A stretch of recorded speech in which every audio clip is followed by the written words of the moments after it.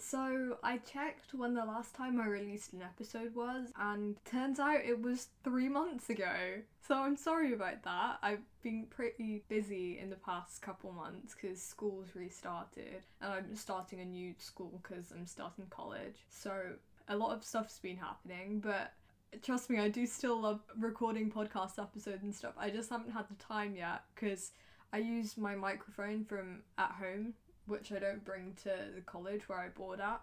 So it's been pretty difficult to record those kind of audio stuff. I've been filming YouTube videos, so if you want to go check that out at Artsy Joey on YouTube, a little plug for you. But I also checked onto my Anchor, which I use to upload these episodes, and turns out I can access my Spotify Wrap, and turns out people listen to this podcast from 11 different countries, which is really cool because I didn't expect that. I really only expected like a couple of my friends from like the UK to be listening in, and maybe some people from, I don't know, like India, because yeah, I'm a brown girl from India, so maybe some relatives, but yeah. So 60% is from the UK, but then the next is America, and I don't know many people from America, so that's really cool. And then I think it's like Qatar, which is crazy. And then it's the United Arab Emirates, which is also crazy. And then it's India, Ireland, Canada, and then a couple of them which are less than 1%,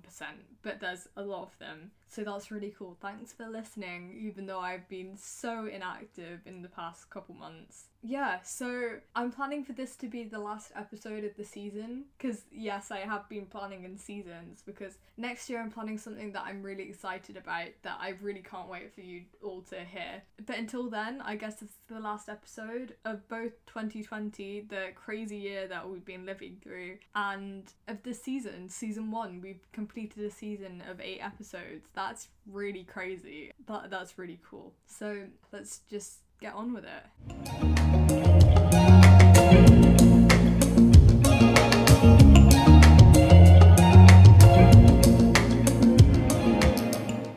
Originally, this episode was going to be about different Christmas traditions and why we celebrate them and where these traditions come from. But then I realised I know quite a lot about Christmas, and I expect a lot of other people listening know a lot about Christmas too, either because we were brought up in a Christian country and environment, or because of pop culture and movies and Christmas songs and stuff. So I thought, why not dive into other religious and cultural celebrations that happen around this time of year, because that's fun and we need to learn more about different people as well. This episode's going to be about loads of different religions and cultures, and yeah, it was really fun to research into because I honestly didn't know about quite a lot of these major religious and cultural festivals that I wish I knew about before. All of these festivals and celebrations happen between November and December, or like late October to December, depending on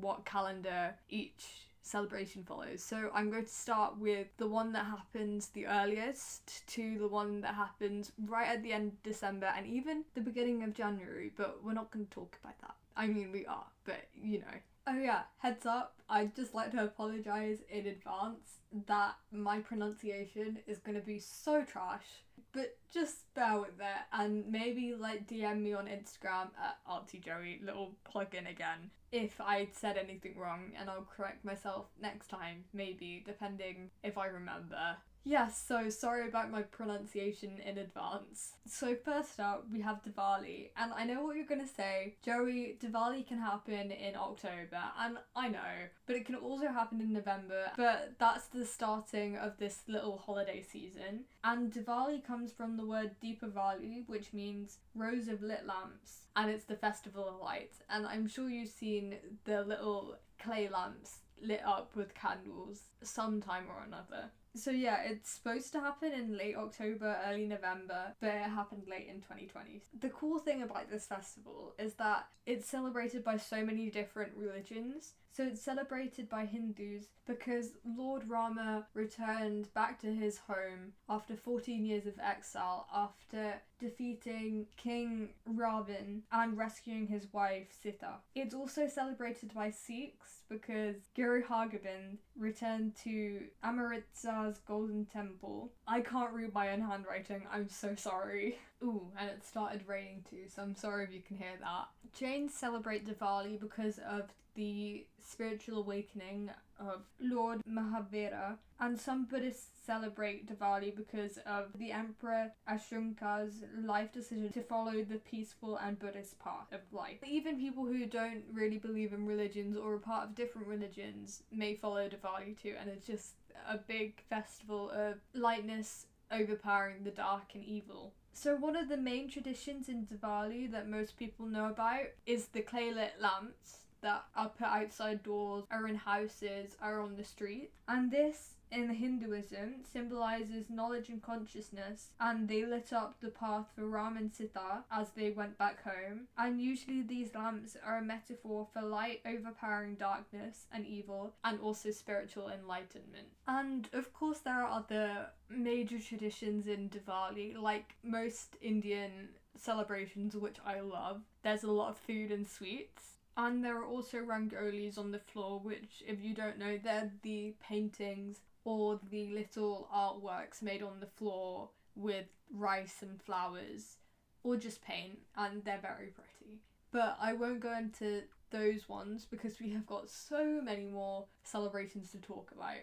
But yeah, that's the first one, Diwali, and the main tradition is lamps, symbolising goodness overpowering the badness, also known as evil. I don't know why I said badness. Next up, we have Guy Fawkes, also known as Bonfire Night. And I completely forgot that England's the only country that celebrates Guy Fawkes. I mean, it's not like a massive celebration, but you know when it is because of the rhyme, remember the 5th of November. And also because each year there's always a lot of fireworks that you can spot from your window, one way or another. So if you didn't know, Guy Fawkes was this guy who was found in the basement of Parliament on the 5th of November 1605, and him and some buddies were trying to blow up Parliament and King James because the Parliament were being very, very strict to those kind of Catholics. Well, any Catholics back then. So yeah, everything was a bit tense. And even though on Guy Fawkes Night, we tend to think that he was burnt on a bonfire, very nice imagery there. I'm just saying the next imagery is even worse. He was actually hanged, drawn and quartered. And I know some of you say it's hung. That's wrong. When someone is being hanged, it's hanged, not hung. And then after the person is almost dead, they take them off and then they draw them, which is when the body's being stretched and they're still alive. Isn't that gross? I think then they die, I think. Yeah, and then quartered is when the body's quartered and sent off to different places to remind people to not commit treason. So on Guy Fawkes Night, even though this is a very weird celebration to celebrate, but it was originally decreed by King James to be celebrated every 5th of November to remind people to not commit treason. King James said that every 5th of November people had to have a bonfire, but nowadays we tend to just have a bonfire and a lot of fireworks and sometimes like cupcakes and stuff. And it's quite a nice night, even though it's weird where that comes from. And I mean, it was 1605, which is quite a long time ago, but for traditions it isn't that long ago. The weirdest tradition from Bonfire Night is that we make a fake version of Guy Fawkes out of like old t-shirts and socks and sticks and stuff, and we throw him on the fire. Isn't that really weird?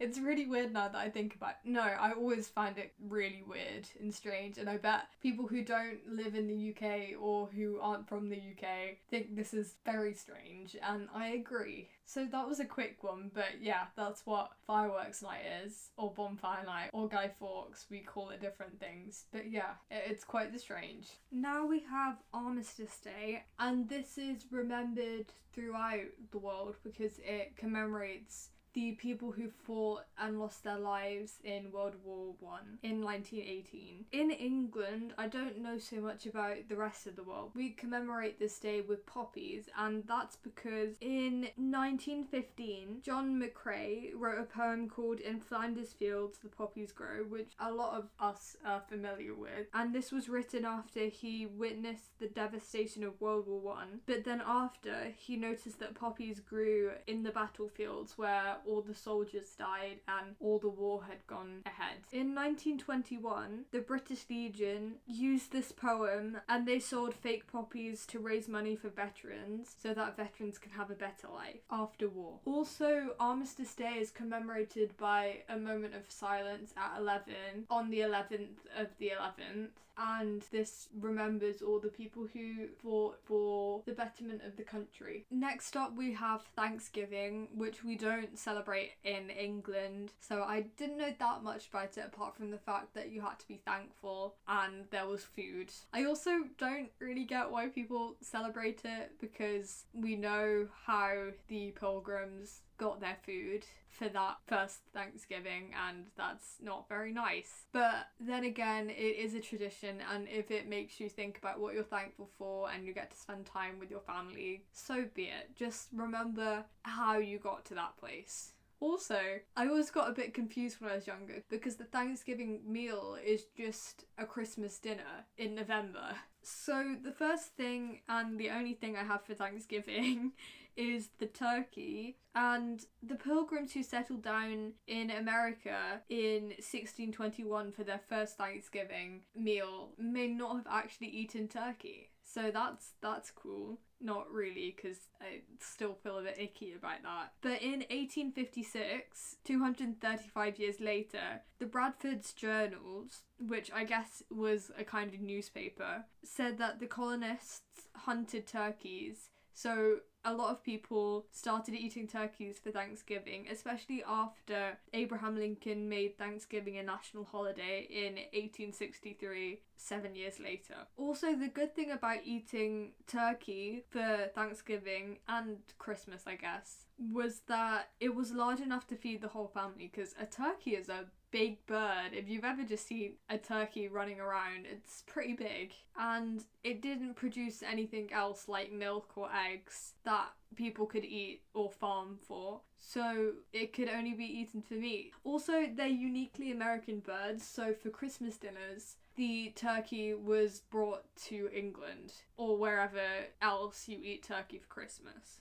Oh, I do have another one for Thanksgiving, and that's eggnog. I literally didn't know what eggnog was till maybe 5 years ago. And yeah, it's a type of posset, which was a drink in the Middle Ages for colds and flus. And it's a mix of hot milk, wine or ale, spices, and sometimes egg. That's fun. But also not. I keep just thinking about the poor Native Americans. So maybe Thanksgiving next year, meet up with your family and friends if it's safe and all of this is over, and be thankful to what you've got and what you have, but also remember how you got there and all the people who are maybe having a hard time because of the oppression that they're under. And maybe even try out some Native American meals that aren't sacred, that you can actually try as someone who's not a Native American, because there's always time to add new traditions into your life that can spice it up a little bit, putting you more into the festive spirit. Now we're on to Hanukah. I don't know why I said that so poshly. And I was quite surprised with myself, because half of my religious studies, ethics and philosophy GCSE was Judaism, and I still didn't know what Hanukah was.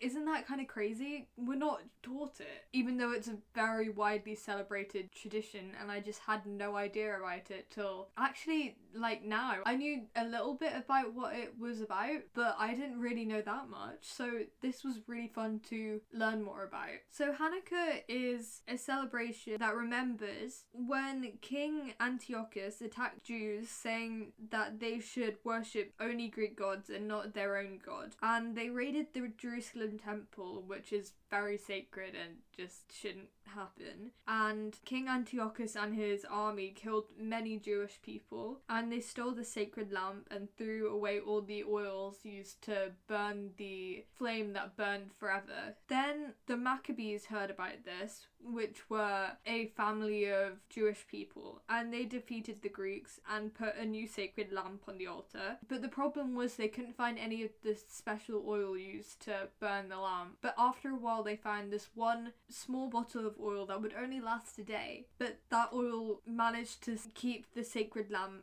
burning for a very long time. A lot of Jewish people celebrate Hanukkah today with the remembrance and the symbol of the menorah, or also known as the Hanukah, because it has 9 candle holders, and this symbolizes the sacred lamp that they put back on the altar that stayed lit. Another thing that I didn't know about from Hanukkah was the dreidel. I mean, I knew it existed and I knew how it looked and I knew the dreidel song somehow, but I didn't know how to play it. So the dreidel kind of like a spinning dice, and there are 4 sides. On one side there is none, which means do nothing. On another side there's gimel, which means take all the money. On another side there's hay, which means take half. And on the other side, the last side, there is shin, which means give back. And this could either mean, depending on how your family plays the game, like any game, there are different versions. So it could mean give back 1 coin, 2 coins, or sometimes even 3 coins. So the game starts with each player having their own set of coins, and these can be either fake plastic ones or even chocolate ones, which is cool. So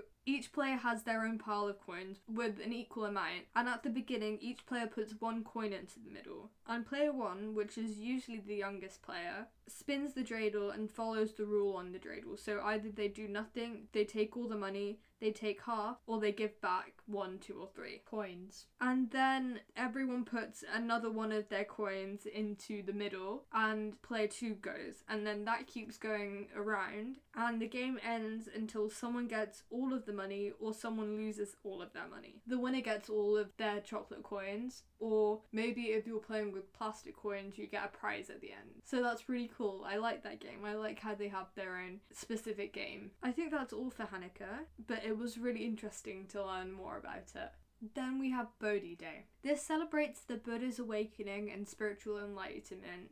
And I don't know if this is actually true, but I got this off someone, but I can't really find it in that many places. But I think it is sort of a tradition. I think some Buddhists decorate a tree to remember this day, like many other traditions that I will be going through in the rest of this podcast episode. But they get a tree, and on the tree they put lights to reflect the different doorways to enlightenment, because not everyone has the same path to reach their enlightened state. There can also be shiny ornaments which represent the 3 jewels of Buddhism, the Dharma, which are the teachings, the Buddha themselves, the fully enlightened one, and the Sangha, the monastic order of Buddhism, also known as the Buddhist people. And then finally you place a small figurine of Buddha themselves under the tree, and this represents Buddha meditating under a tree to reach his full enlightened state, just like the first Bodhi Day. That's it for Bodhi Day, but that was also super fun to research because I didn't know that that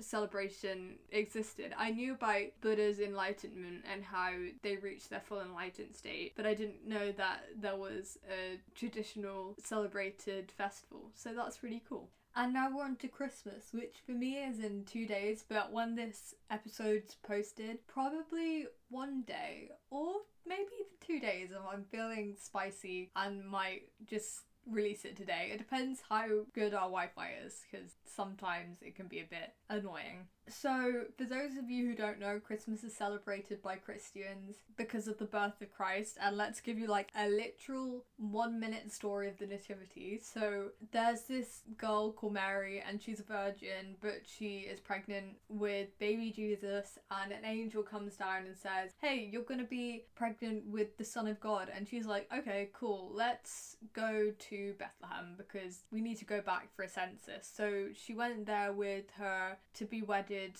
husband Joseph, but they did get married, so not to be wedded, but yeah. And then she had the child who was baby Jesus, who was the incarnation of God on earth in a manger, which is kind of like a stable, and there were animals, and it wasn't probably the best idea to have a kid there. Then there were 3 wise men, and there were shepherds, and and it basically foreshadows the death of Christ, which is Easter, where he died for all of Christian sins. So because I've already gone into all the nativity stuff, I'm gonna skip the nativity figurine because that's kind of self-explanatory. And we've already talked about the Christmas dinner because of turkeys. So let's talk about Christmas trees. Christmas trees, or evergreen trees, were used a lot throughout history, not just for Christianity. Like ancient European Wicca followers used branches to decorate their houses for the winter solstice, which I'll be talking about later. Romans used fir trees to decorate their temple, the Saturnalia, and although we are unsure about the first use of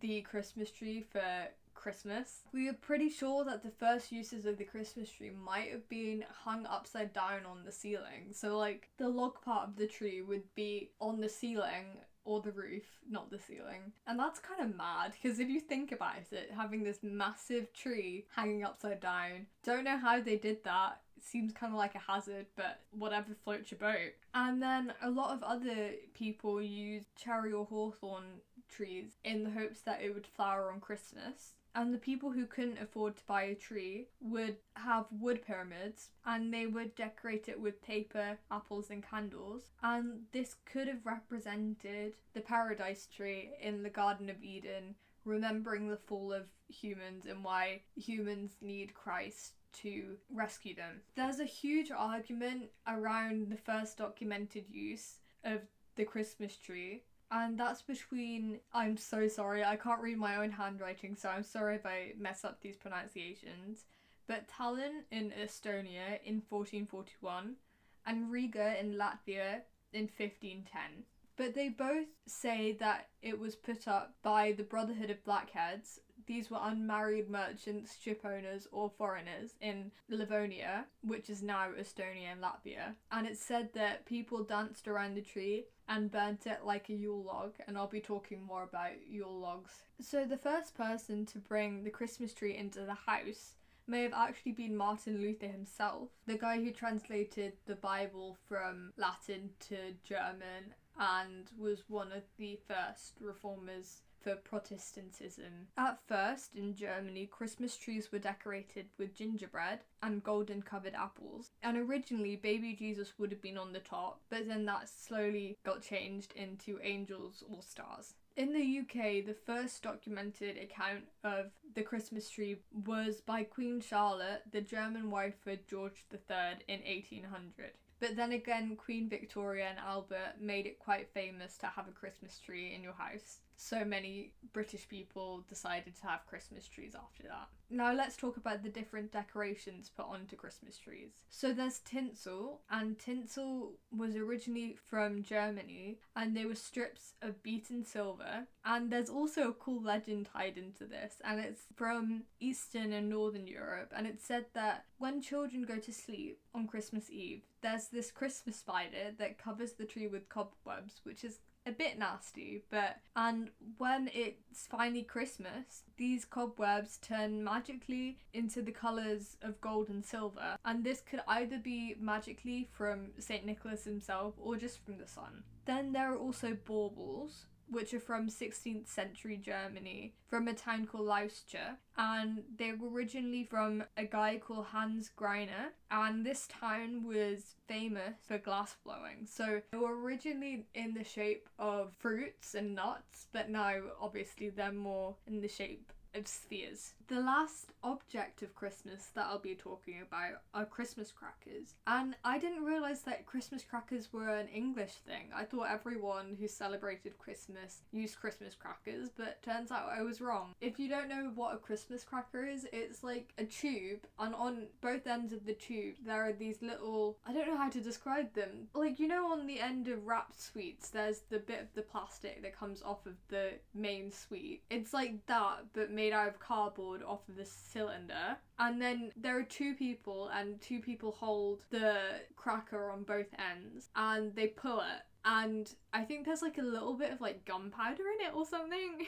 Don't worry, it's not like dangerous. But when you do that, it cracks and there's like kind of like a crackly, sparky sound. And inside there's usually a joke or a Christmas fact, a paper crown, and a little Christmas gift, like an object. It's usually something like a tiny deck of cards or like a bottle opener or a hair clip. Stuff like that, like small bits and bobs. And they were first made from around 1845 to 1850 by a London sweet maker called Tom Smith. That is literally the most British name you are ever gonna get. And he was inspired by bonbons because he'd gone to France in Paris. He saw the sweet bonbons, so he tried to create them in England, but somehow they weren't a success. So instead he decided to make Christmas crackers, which he then called Bangs of Expectations. And they made loads of different kind of Christmas crackers, from ones to women, to bachelors, to even people like suffragettes. They made different Christmas crackers for different people, so that's kind of cool. If you don't have Christmas crackers where you are, maybe order some if you can't get them from anywhere else, because they're a good bit of fun. We usually have them around the table. Each person gets one on Christmas dinners, and yeah, it's really fun. And then everyone throughout the Christmas meal wears the paper crown on their head. The last bit of Christmas that I want to talk about are the colours, and where we have this perception that this is a Christmas colour and where that comes from. So green comes from the evergreen trees, holly and ivy and mistletoe. Then red comes from the apples on the paradise tree in the Garden of Eden, holly berries, and the blood of Christ. Gold comes from light. Also, one of the three kings' presents was gold, and also the star that the three kings followed. And white is for snow and winter. Next up, we have a sort of newer tradition, and this is Kwanza. Kwanza was started in 1966 by Dr. Hanukah for black people who lived away from Africa, mainly in America, to feel connected in a community and good about themselves. Kwanza actually means first harvest, and it's sort of a celebration that thanks the harvest. It's also not a religious holiday, so any person can celebrate it. It's more of a cultural holiday, and it's celebrated the day after Christmas. In Kwanza, one of the main things is the Kinora, a candle holder that has 7 candles, and each candle represents one of the 7 days of Kwanza and also one of the 7 principles. The 7 principles are, sorry about my pronunciation in advance, Umoja, which means unity, Kujichagulia, which means self-determination, Ujima, which means collective work and responsibility, Ujama, which means cooperative economics, Nia, which means purpose, Kumba, which means creativity, and Imani, which means faith. On the Kinora, there's the central candlestick, which is black, which represents the people. There are 3 red candlesticks, which represent blood, and 3 green candlesticks, which represent the earth and hard work. Kwanza was my favourite to research about, I think, because it just seems like a fun festival where people feel belonged and just happy, and there's great dancing, and there's food, and there's just lots of celebrating, and that's really nice. So the last celebration that I'll be talking about is Yule, and other celebrations for the end of winter solstice. And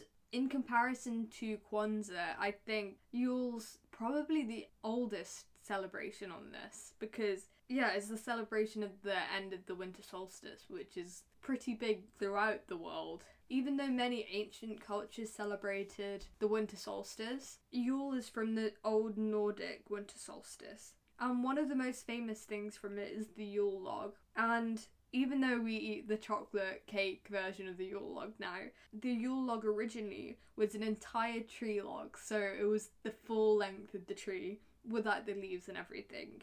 So the largest part of the tree would be placed in the fire with the rest sticking out into the room. Bit of a fire hazard. These old people were living crazy lives, not caring that their house might burn down, but that's fine. And then throughout the 12 days of Christmas, I don't really know what it was called before Christianity, but during those 12 days, the log would slowly be pushed into the fire further and further, and this would be used to keep the house warm for the rest of those 12 days. And the 12th night marked the end of winter. And the cool thing was that the remnants of the last year's log would be used to light the new log on fire, which is kind of cool. And it's like a never-ending cycle. Another thing that we take from ancient winter solstice traditions is mistletoe. We think the mistletoe was originally used by the ancient Druids, but they believed that it had mystical powers to bring good luck and ward off evil. In Norse mythology, mistletoe was said to bring in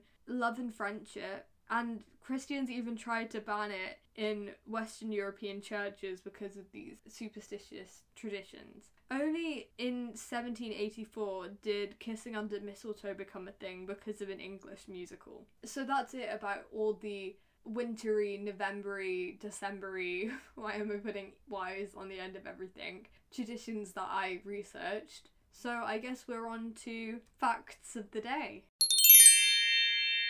So first up, I bet no one cares about this apart from me, but on November the 8th was International Pianist Day, so that's cool. I didn't know that. I'm a bit sad that I didn't do anything for it. Evergreen trees were used throughout loads of ancient civilizations, like ancient Egypt used evergreens, and so did the Romans for winter solstice. Coca-Cola partially created Santa off of St. Nicholas, with the illustrator Haddon Sundblom. It'd be nice if I could read my own handwriting. But yeah, so they created him with the red clothes and looking kind of like he's had a bit too many beers and looking very rosy and with the big fluffy white beard. Also, Jingle Bells was originally supposed to be a Thanksgiving song, not a Christmas song, which is kind of cool. And mistletoe in the Germanic language actually means dung on a stick. So I wouldn't go around Germany saying mistletoe. I mean, it makes sense though because the berry's on the stick. I'm not going to think about that. Let's just move on to podcast worthy mentions. I'm pretty sure I did this the wrong way around and I was supposed to do podcast worthy mentions before facts of the day, but oh well. Since this is the last podcast worthy mention of both the season and the year, I'm going to suggest that you'll have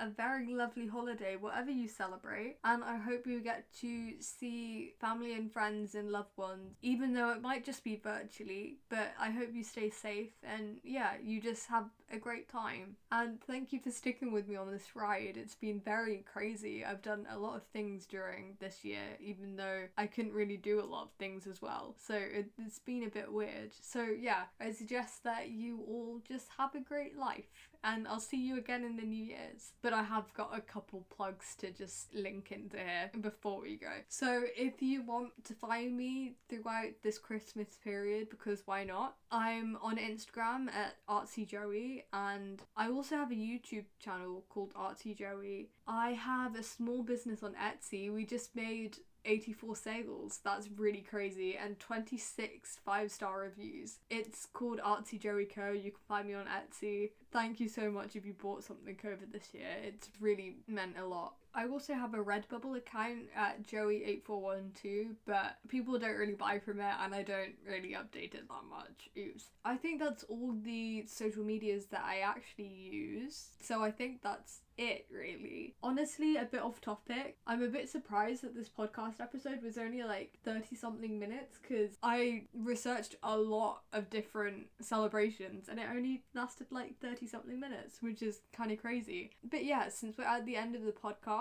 I'm wishing you a great holiday, a great Christmas if you celebrate it, and an even better New Year's. I hope we all do great in 2021 and let's send great vibes to 2021. I'm sure we're all gonna have a great year. I mean, it can't really get worse, but we said that about 2019 and I don't even know what we were complaining about. Thanks for sticking with me through 2020, and I will see you in 2021 with a new season that I'm really excited about. Yeah, I'll see you then. Bye!